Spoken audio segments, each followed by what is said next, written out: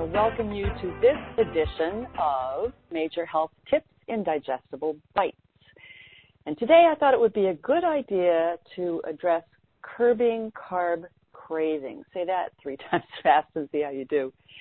But I wanted to help you understand a little bit why you crave carbohydrates and maybe give you 2 or 3 tips to help you win your curb carb cravings battle.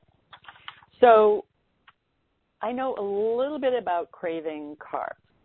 I grew up in a family where my mom was a terrific baker, and, you know, we had dessert every night. I mean, when Dad came home from working in Boston, in the door, and he would ask the first question, what's for dinner, and the second question would be, what's for dessert?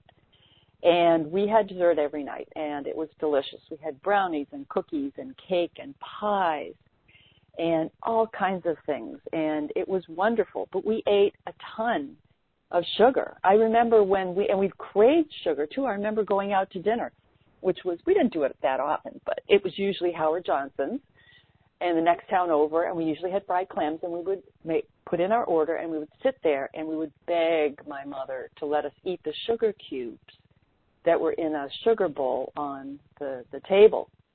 And she would let us have 1 or 2. And then that was it. But we would bug her, so she would finally tell us, this is kind of gross, but this is how she got us to stop bugging her. She would finally say, no, if you eat too much sugar, you'll get worms. Don't ask me why in the world she said that, but it worked, and we would stop bugging her because we didn't want to get worms. So we had sugar. We had dessert every evening, but we had sugar on just about everything. We had sugar on our cereal. We had it on our grapefruit. We ate it on tomatoes. We drank Xarex and lemonade. We weren't allowed really, really, really, really, really sweet, obviously sweet sugar cereals like Sugar Pops and Sugar Smacks, which I craved. We weren't allowed those. Hostess Snowballs, though, that with that marshmallow coating that was total sugar, we weren't allowed those either. And that was a bummer. But, you know, we had a lot of sugar, and I had a lot of cavities, too, spent a lot of time at the dentist. But we all have challenges with avoiding simple carbs. So today we know that sugar and simple carbohydrates just aren't good for us. In fact, simple carbohydrates rapidly turn to sugar. Some of the most highly processed foods, like just think of Wonder Bread and how soft that is. There's absolutely nothing to it. Something like that's that consistency and that is that highly processed, that can turn to sugar before you even swallow it. So just be mindful of that. You want to have things that have some substance to them, that have fiber to them. Now, first of all, it's important to understand why we crave carbohydrates, because we have an epidemic of diabetes and obesity in this country. And diabetes used to be a disease that would hit adults. Now it's affecting sugar. It's affecting children, and it's about all the sugar that we're eating. So there is, it's important to understand the why. So there's a hormone in our bodies, and it's called leptin. And the level of this hormone can actually make us crave carbohydrates or not. Leptin's job is to keep us from starving. And its job is to tell us when we're full and to stop eating. But if you have eaten so many carbohydrates and so much sugar that you mess up your leptin, your brain does not get the message that you're full. You have leptin resistance. And this means that leptin is being secreted, but it's not being recognized by your brain, so you get cued to keep eating. So one school of thought when you're really struggling with cravings is a way to trick leptin into working with you when you're trying to lose weight. Now, some pundits suggest eating a cheat meal, one cheat meal a week, that is high in carbohydrates and high in fat. Now, that doesn't mean that you head for McDonald's and get a burger and fries and, you know, a Coke or anything like that. It means that you're going to eat healthy carbs and healthy fat. That's what should be on your plate. So instead of the burger and fries, you might be looking at a hamburger. Okay, that's fine. Or a piece of steak or a piece of chicken. and you might be looking at a sweet potato instead of French fries. So something that's going to have some substance and some fiber. Now, I don't advocate dieting, but I know a lot of people do it. So when you're dieting, you want to give your diet one meal of break, if you will, a week. And this cheat meal gives you a break from the dieting, and it also gets your leptin levels back to normal so you continue to burn fat. Now, you might put a little bit of weight on from this meal, but mostly it will be water weight, and that's a lot easier to lose than the fat that you're trying to burn off with the normalizing of your leptin levels. So remember to eat a diet with good quality, lean protein, and healthy fiber-rich carbs.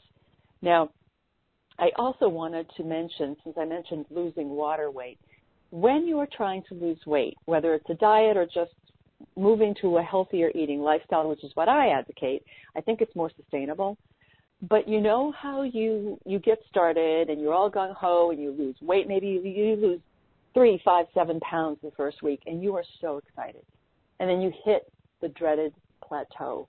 I want to help you reframe the dreaded plateau because it's not the dreadful thing that we think it is.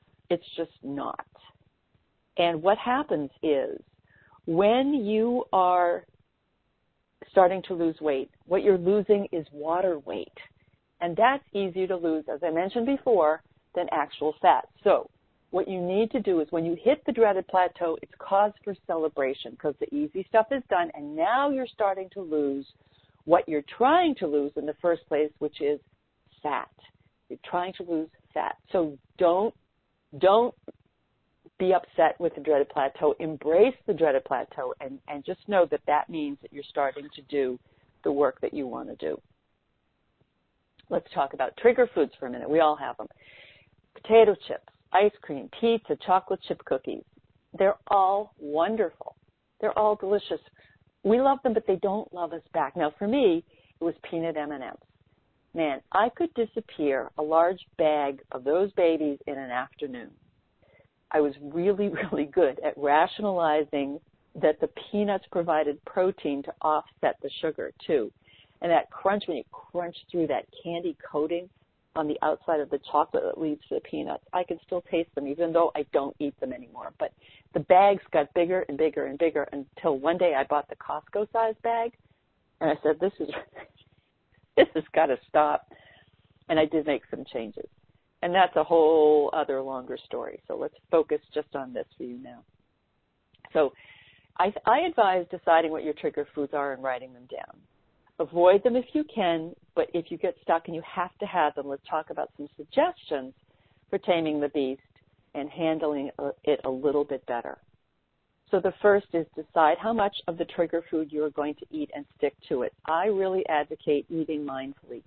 Even if you eat something that's not in your best interest, be aware of it, acknowledge it, eat mindfully.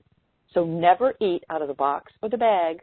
Always put out a serving on a plate and put the rest away. Put it far away, and addressing that pattern interrupt is really important when you're making changes with eating patterns. And that means if you automatically go to the cupboard and you get the box of chocolate chip cookies, put it in a different cupboard.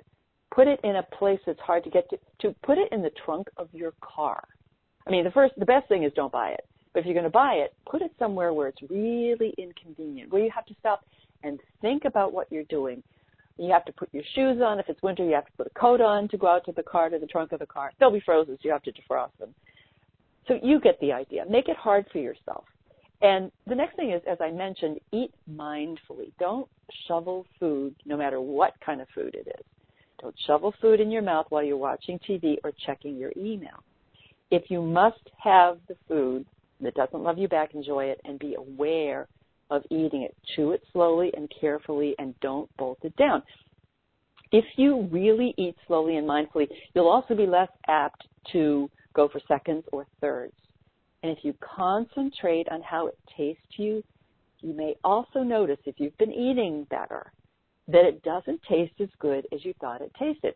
For instance, I found when I stopped eating sugar, I mean, I still have it occasionally, but things that tasted sweet to me and good sweet kind of tastes bitter.